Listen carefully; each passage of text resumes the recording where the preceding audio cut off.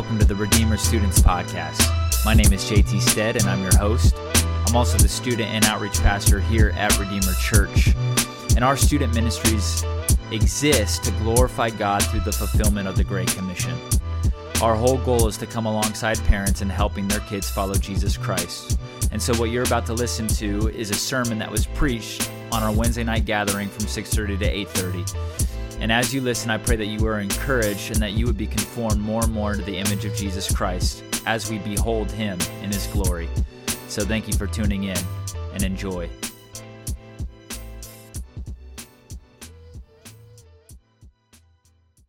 For those who don't know me, my name is Sam. I've been a leader here for, this will be my going into my 8th year. So, only to be eclipsed by Hoover. Hoover's got one on me. I'm trying to catch up. The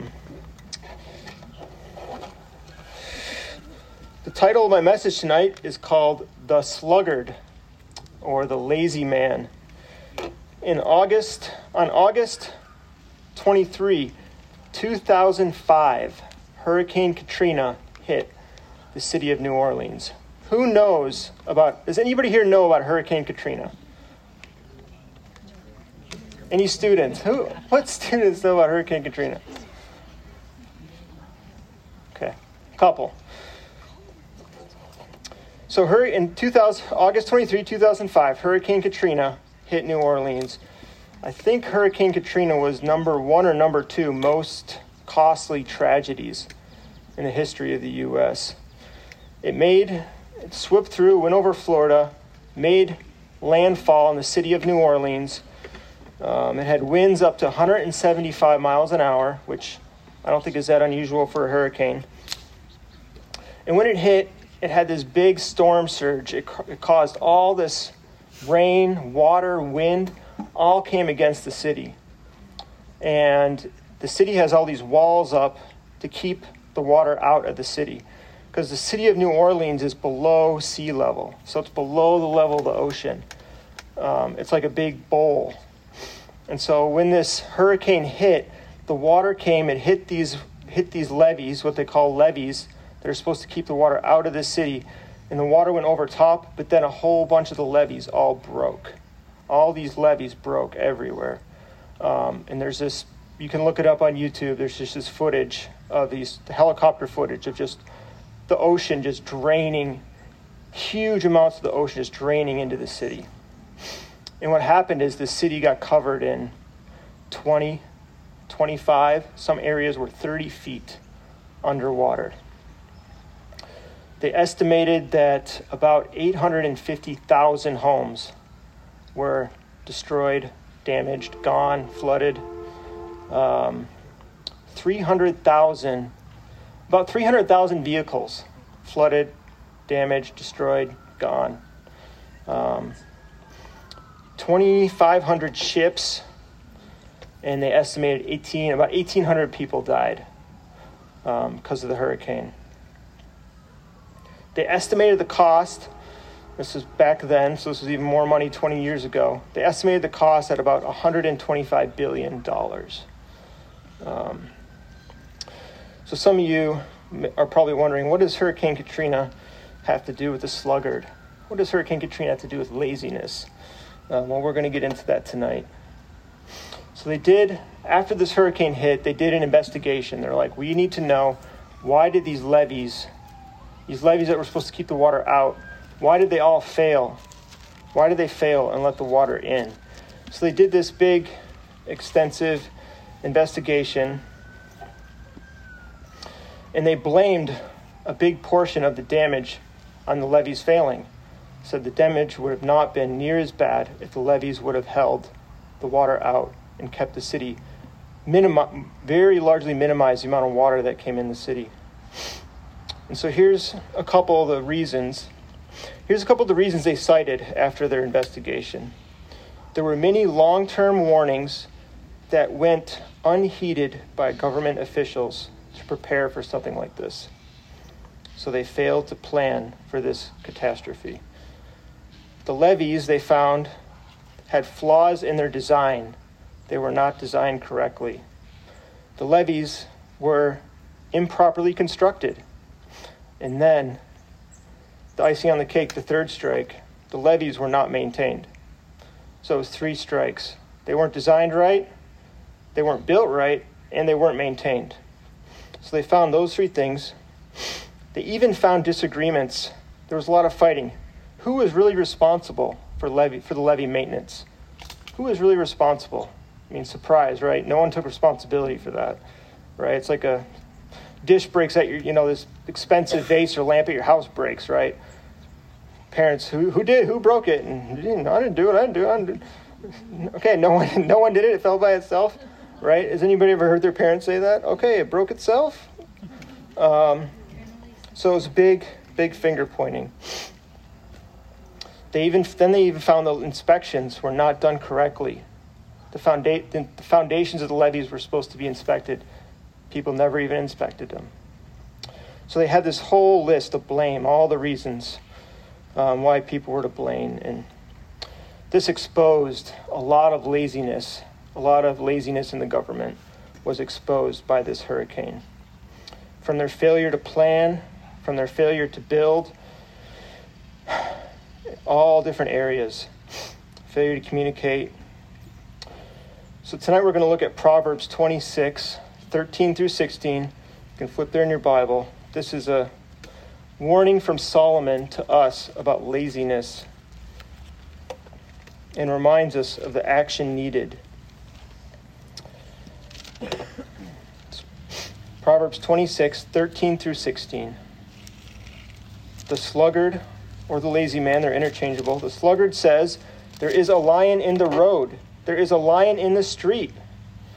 As a door turns on its hinges, so does a sluggard on his bed. The sluggard buries his hand in the dish. It wears him out to bring it back to his mouth. The sluggard is wiser in his own eyes than 7 men who can answer sensibly." Join with me in praying for a minute. God, we thank you for your word. Your word is perfection to us, imperfect people. And God, we thank you for these proverbs that give us your divine heavenly wisdom. And we pray that it would sink into our hearts and into our minds and change us. In your name we pray. Amen. My first point is the sluggard excuses his laziness. The sluggard excuses his laziness. The sluggard, first verse says, "There's a lion in the road, there's a lion in the streets." The sluggard doesn't want to do whatever he's supposed to do that day, and so he's making up an excuse. He's saying, there's probably a lion out there, I probably shouldn't go outside, I should probably stay home today. Right? And we've all made that excuse. There's probably a snowstorm, I probably shouldn't go to school, I know they didn't cancel, but I'm just not going to go. Or I got a little sniffle, I might have been, maybe I was exposed to them with COVID. I probably shouldn't go to work today. I should probably watch TV, play video games, I'm good enough to go like water skiing or whatever, but probably not go to work. So the sluggard is making excuses. The sluggard excuses his laziness. And during this investigation of the levees, it was lots of excuses. Lots of excuses of laziness. I didn't look at the foundation because no one told me to. I didn't look at the foundation because no one showed how to do it. I didn't do the inspections because no one showed me how to do the inspections. Well, I just built what the engineers told me. It's not my fault. I just did what they told me. Or, I didn't do it because my boss didn't show me how to do it. So it was just, if you look at, I watched some of the footage of the interviews. It's just, everyone was blaming each other. Everyone was, this guy's fault. No, it's this guy's fault. No, it's this guy's fault. And we all know about that, don't we? We all know about shifting blame. Yeah, Mom, I would have cleared the table, but the dishwasher was full. And, that was Johnny's responsibility. He never emptied the dishwasher, so I couldn't clear the table. So, I'm just playing video games, waiting for him to empty the dishwasher so I could, we're all shifting blame all the time. And this is what happened with Hurricane Katrina. They were all shifting blame. And we don't have to look far in the Bible. We don't have to flip very many pages to find the first man to blame shift. His name was Adam. And we find it in Genesis 3. Eve gives Adam some of the forbidden fruit. And we know the story. Adam eats it. And God comes to Adam and says, Adam, did you eat the fruit I told you not to eat? And right away, what is Adam's response? Yeah, blame shift, right? Excusing his sin, excusing his laziness.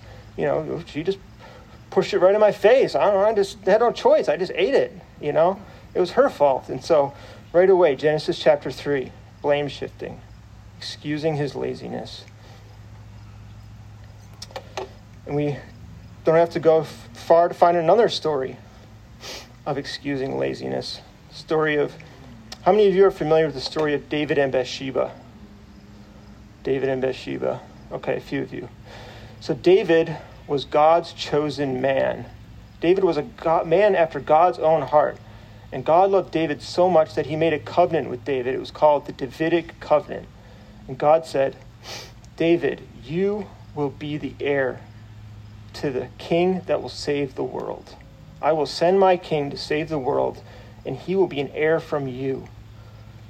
That's how much God loved David, how much David was close to God. But David had a major failure. The story of David and Bathsheba, right? He saw a woman that he wanted, and he took her. He took another man's wife to be his own wife and got her pregnant. And then he murdered her husband to cover up for his sin. And so we're going to go to this. You can read about this story in 2 Samuel 11.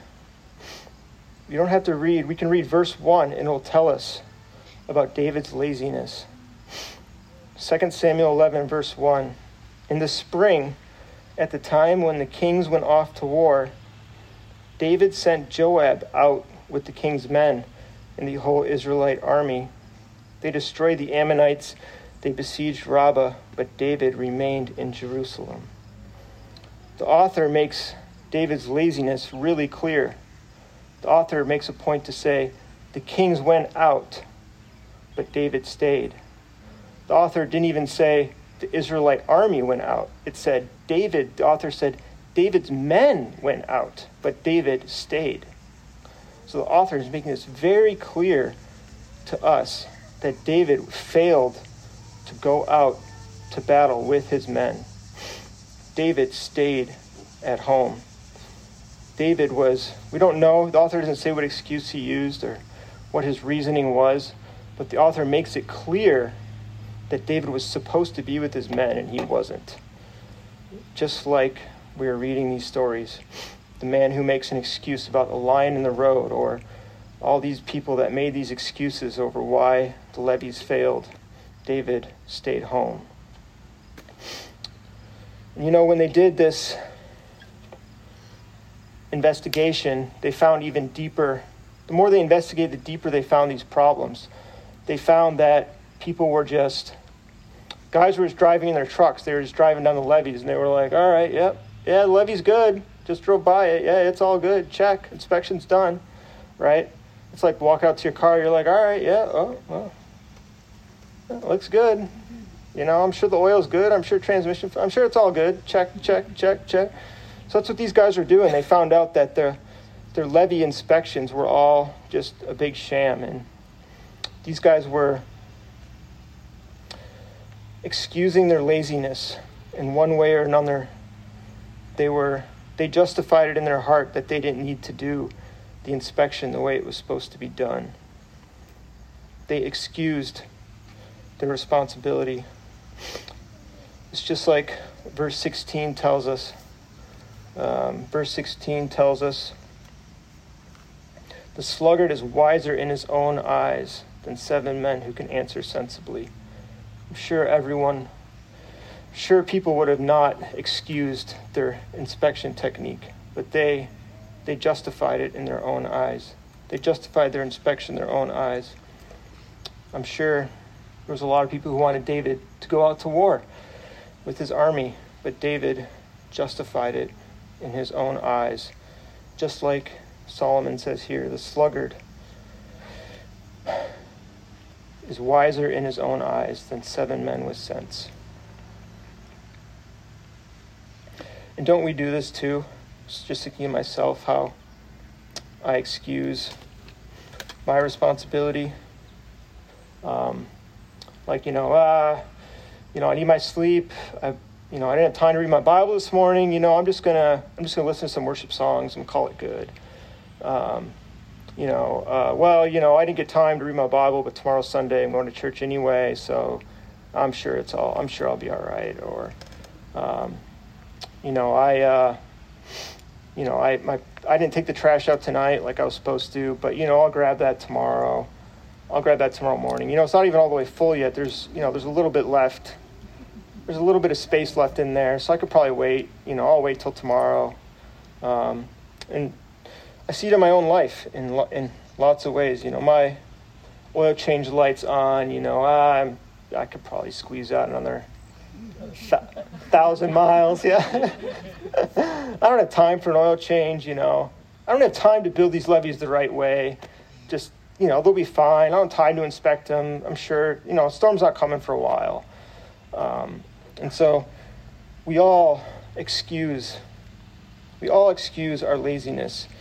And we have these examples here that give us that show us the devastating effects of excused laziness. A hurricane comes, breaks down the walls.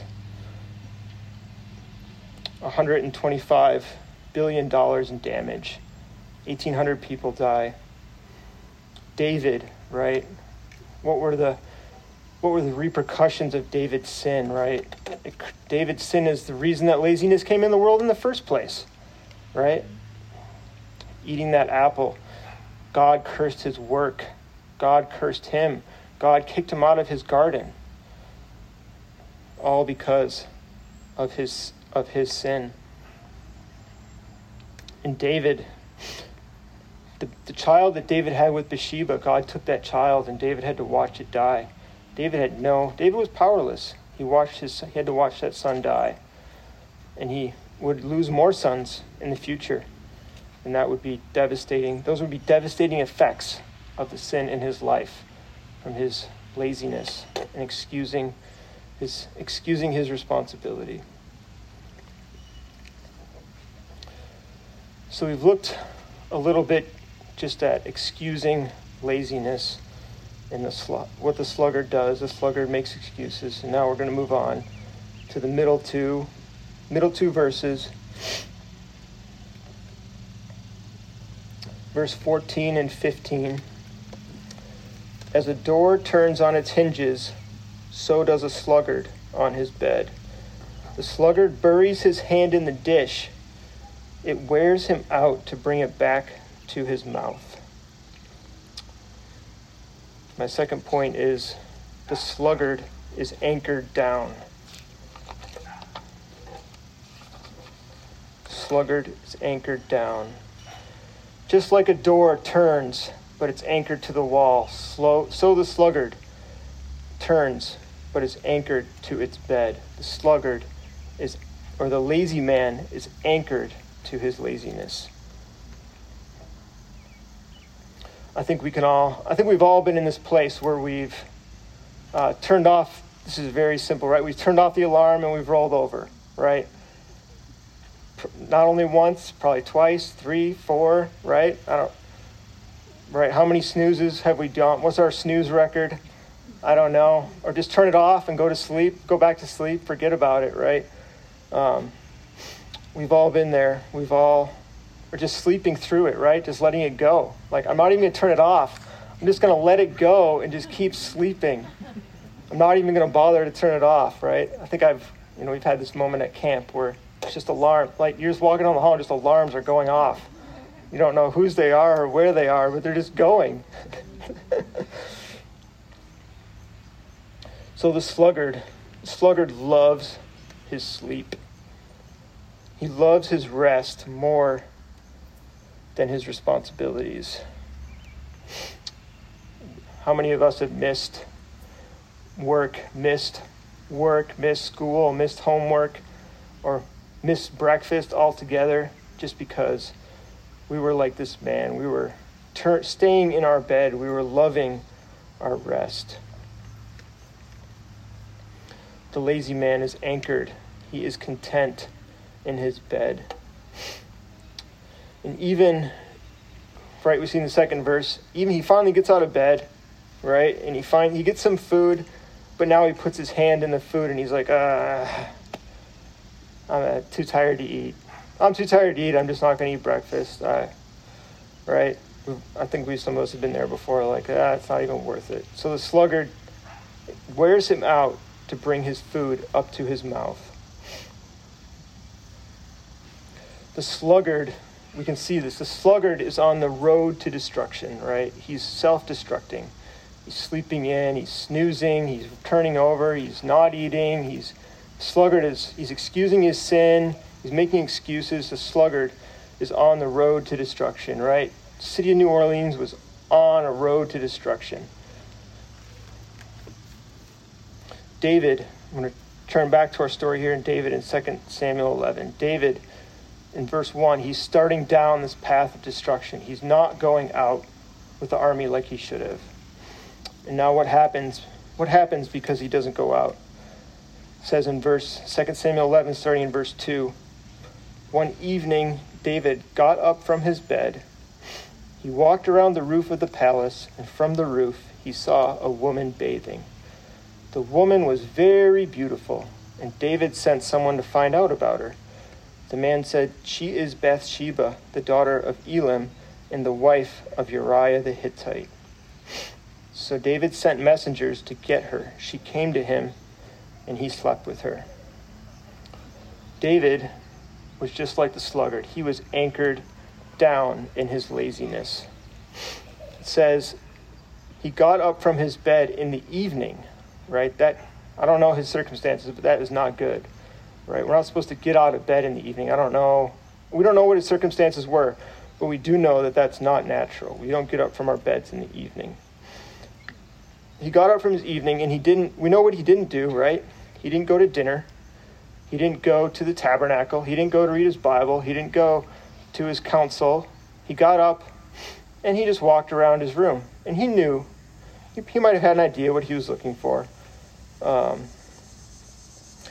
he's anchored down in his laziness, and he sees this naked woman, Bathsheba, right? And he's reaching his hand into the dish. He sees her, and he's reaching his hand in the dish, and he takes her, and he brings her to him. And he takes her in his laziness, and he feasts on what his mind and body wants. But isn't that what we do too when we're in private or when we're in our rooms? We think people aren't looking. We're in our car, we're in our rooms. We wait till everyone goes to bed, or we're in the basement.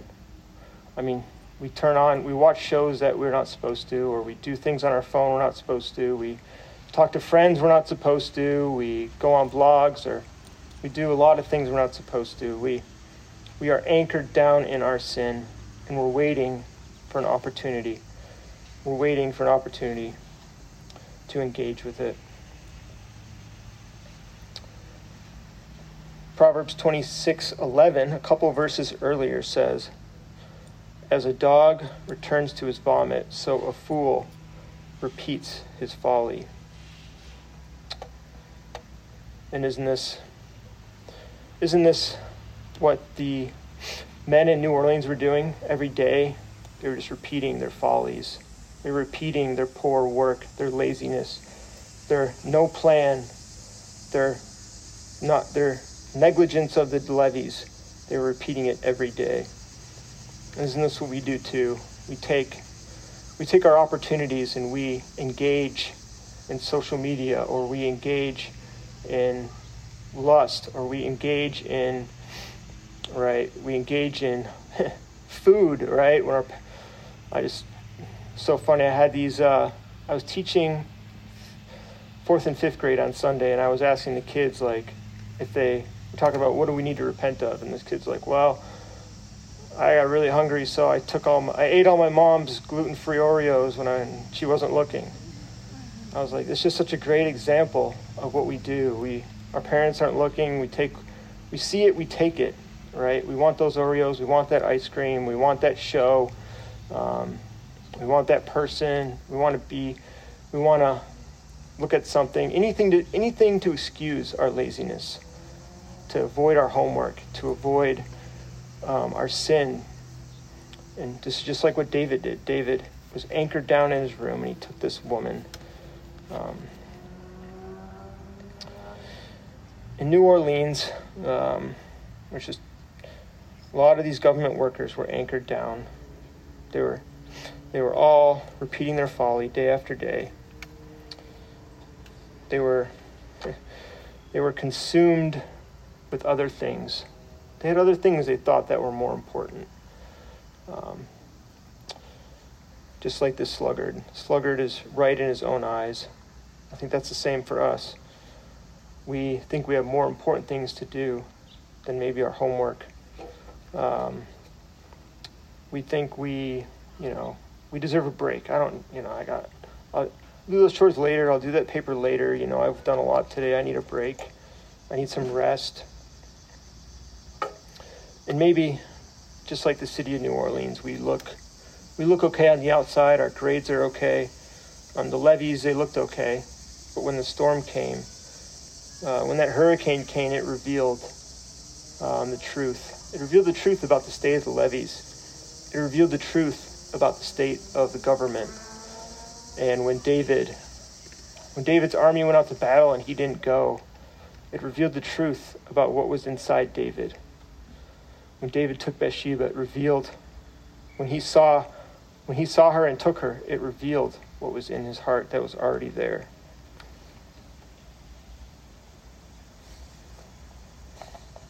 So for us, we know some of us are in storms of life right now. Some of us have been through storms. For some of us, the storm is coming, and the storm will, just like Katrina revealed the bad levees, the storms will come. Storms of life will come, and what will they reveal about us, right? That war will come, that war will come, and we won't go out to it, right? The war will come. Will we go out to it, or will we not? Will we anchor ourselves down? What will be revealed about our heart conditions in that moment? One of the great theologians, a guy named John Calvin, he described this condition that we've been talking about. The way he described it was with two words: total depravity. Mankind, he said, is totally depraved.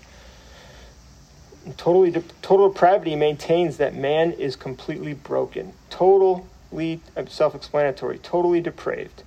We are completely broken. We are completely polluted. We are utterly helpless against our own sin. But we know that's not what the world will tell us, right?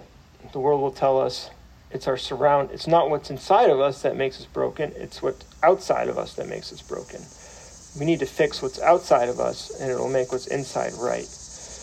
And that's not what the Bible teaches. That's not what John Calvin says. Calvin says what's inside of you is broken, and that what's inside of us is what will be revealed when the storm comes. When David was convicted of his sin against Bathsheba, when he's convicted of what he did, he wrote a psalm. He wrote a psalm of confession or repentance to God. And this is a psalm that we should all study, Psalm 51. And he says in verse 5, he says, "Behold, I was brought forth in iniquity, and did sin. In sin did my mother conceive me." And what David meant was that as soon as he had a heartbeat inside of his mother, as soon as he was born, he was completely broken. He was full of sin. He was full of iniquity.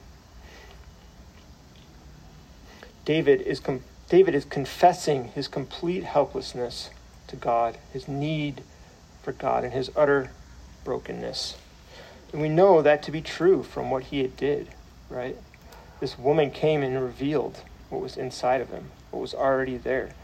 And for all of us, right, every day we have situations that are revealing what's broken inside of us in our laziness. Some days a lot worse than others. And isn't this how the government felt when that hurricane hit? Completely helpless.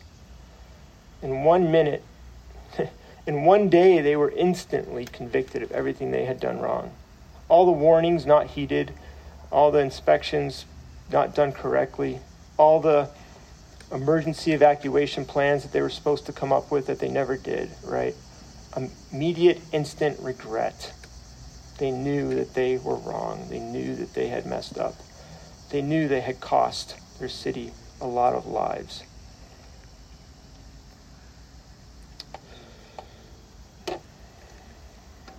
And this is how we should feel. We should see, just like when that flood of water came on New Orleans, we should see the flood of our own sin.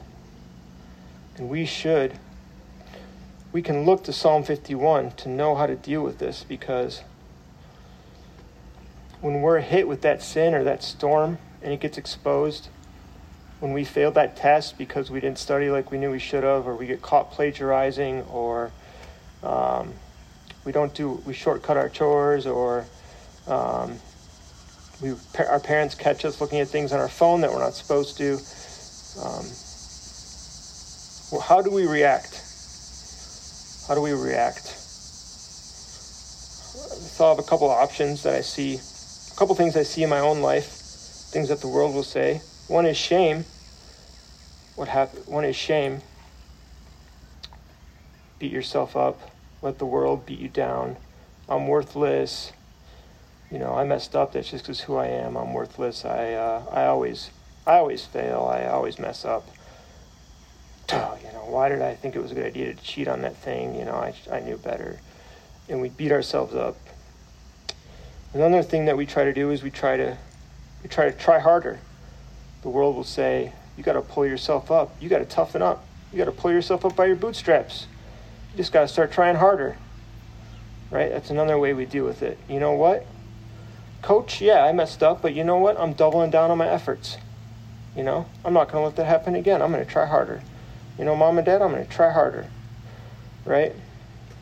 Maybe we do try harder. Maybe it lasts for a little while. Maybe it lasts for our entire life. Right? Maybe we convince ourselves that trying harder is the answer. What's the third thing? The third thing that we tend to often do is to beat ourselves up, which I was touching on a little bit. Like, I knew I shouldn't have done that. Oh, I'm an idiot. Why did I think that was okay? We start beating ourselves down. We're like, oh, I'm not going out with my friends. I'm not worth it. And, right? It's like we whip ourselves. We beat ourselves. So, how can we redeem our laziness? How can we deal with that sin when it crashes onto us? That wave that breaks over our man-made levees. Where do we go? Well, we can look to how David dealt with it. In Psalm 51, David poured out his heart to God, and he said, "Have mercy on me, O God, according to your steadfast love, according to your abundant mercy, blot out my transgression. Wash me thoroughly from my iniquity. Cleanse me from my sin. Create in me a clean heart, O God, and renew a right spirit within me." Instead of blame shifting or justifying, David poured out his heart to God. David confessed his sin to Christ. He knew there was only one solution for his sin. Isn't that Isn't that true for us? Just like the proverb was talking about, turning on the door. One step forward, one step backward. The door swings back and forth. And for us, we need, instead of turning on that door, being anchored to our sin, we need to turn toward Jesus, which is repentance. We need to turn toward Jesus. Jesus can cut that anchor that anchors us down. Jesus can remove all those excuses that torment our laziness. Isaiah, the prophet, talked of what kind of man Jesus would be, what he could do for us in Isaiah 61, and he said, he will come to bring good news to the poor. He will come and bind up the brokenhearted. He will proclaim liberty to those that are in captive, or those that are enslaved, or those that are anchored down in their sin. And he will open up the prisons of those who are bound. And that's what we must turn to. Instead of turning toward excuses, and turning towards trying harder, instead of trying to mitigate our sin, instead of trying to build our own walls, we need to turn toward Jesus. And I was going to close with one of my favorite parables from Jesus in his Sermon on the Mount in Matthew 7:24. It says, "Everyone who hears these words of mine and who does them, he will be like a wise man who builds his house on the rock. The rain fell, the floods came, the winds blew, they beat on that house, but the house did not fall, because it was founded on the rock. And everyone who hears these words of mine and does not do them, they will be like the foolish man, or the lazy man, or the sluggardly man, who built his house on the sand. The rain fell, the floods came, the winds blew and beat against that house, and great was the fall of that house." Great was the fall of the city of New Orleans. Great was the fall of Adam and all mankind. We have a chance tonight to turn toward God, to confess our sins of laziness to him, admit to God that we are totally depraved, to build our house on the rock and not build it on the sand. By turning toward Jesus, we can fight against our laziness. We can conquer it. We can defeat it. And when those storms of life come, and they will come, I mean, there's many here that are going through those storms and many who will.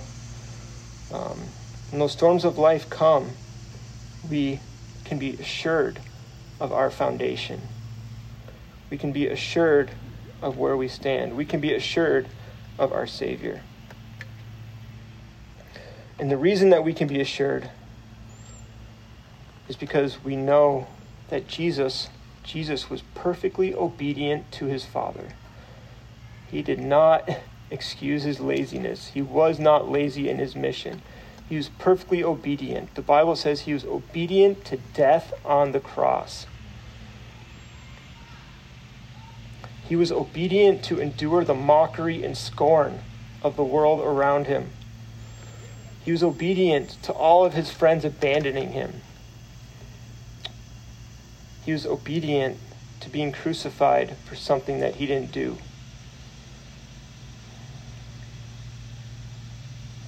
He was obedient even when his own father, turned his back on him. And when he was on that cross, he bore the flood, the hurricane, the Category 5 hurricane of all of our sin, all of the wrath of everything we'd done. He bore it all on the cross. It all hit him. And he endured. He didn't break. He didn't fall.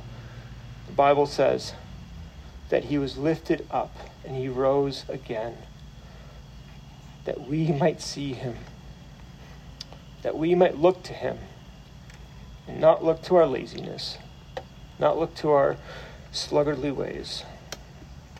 So I'm going to close in prayer.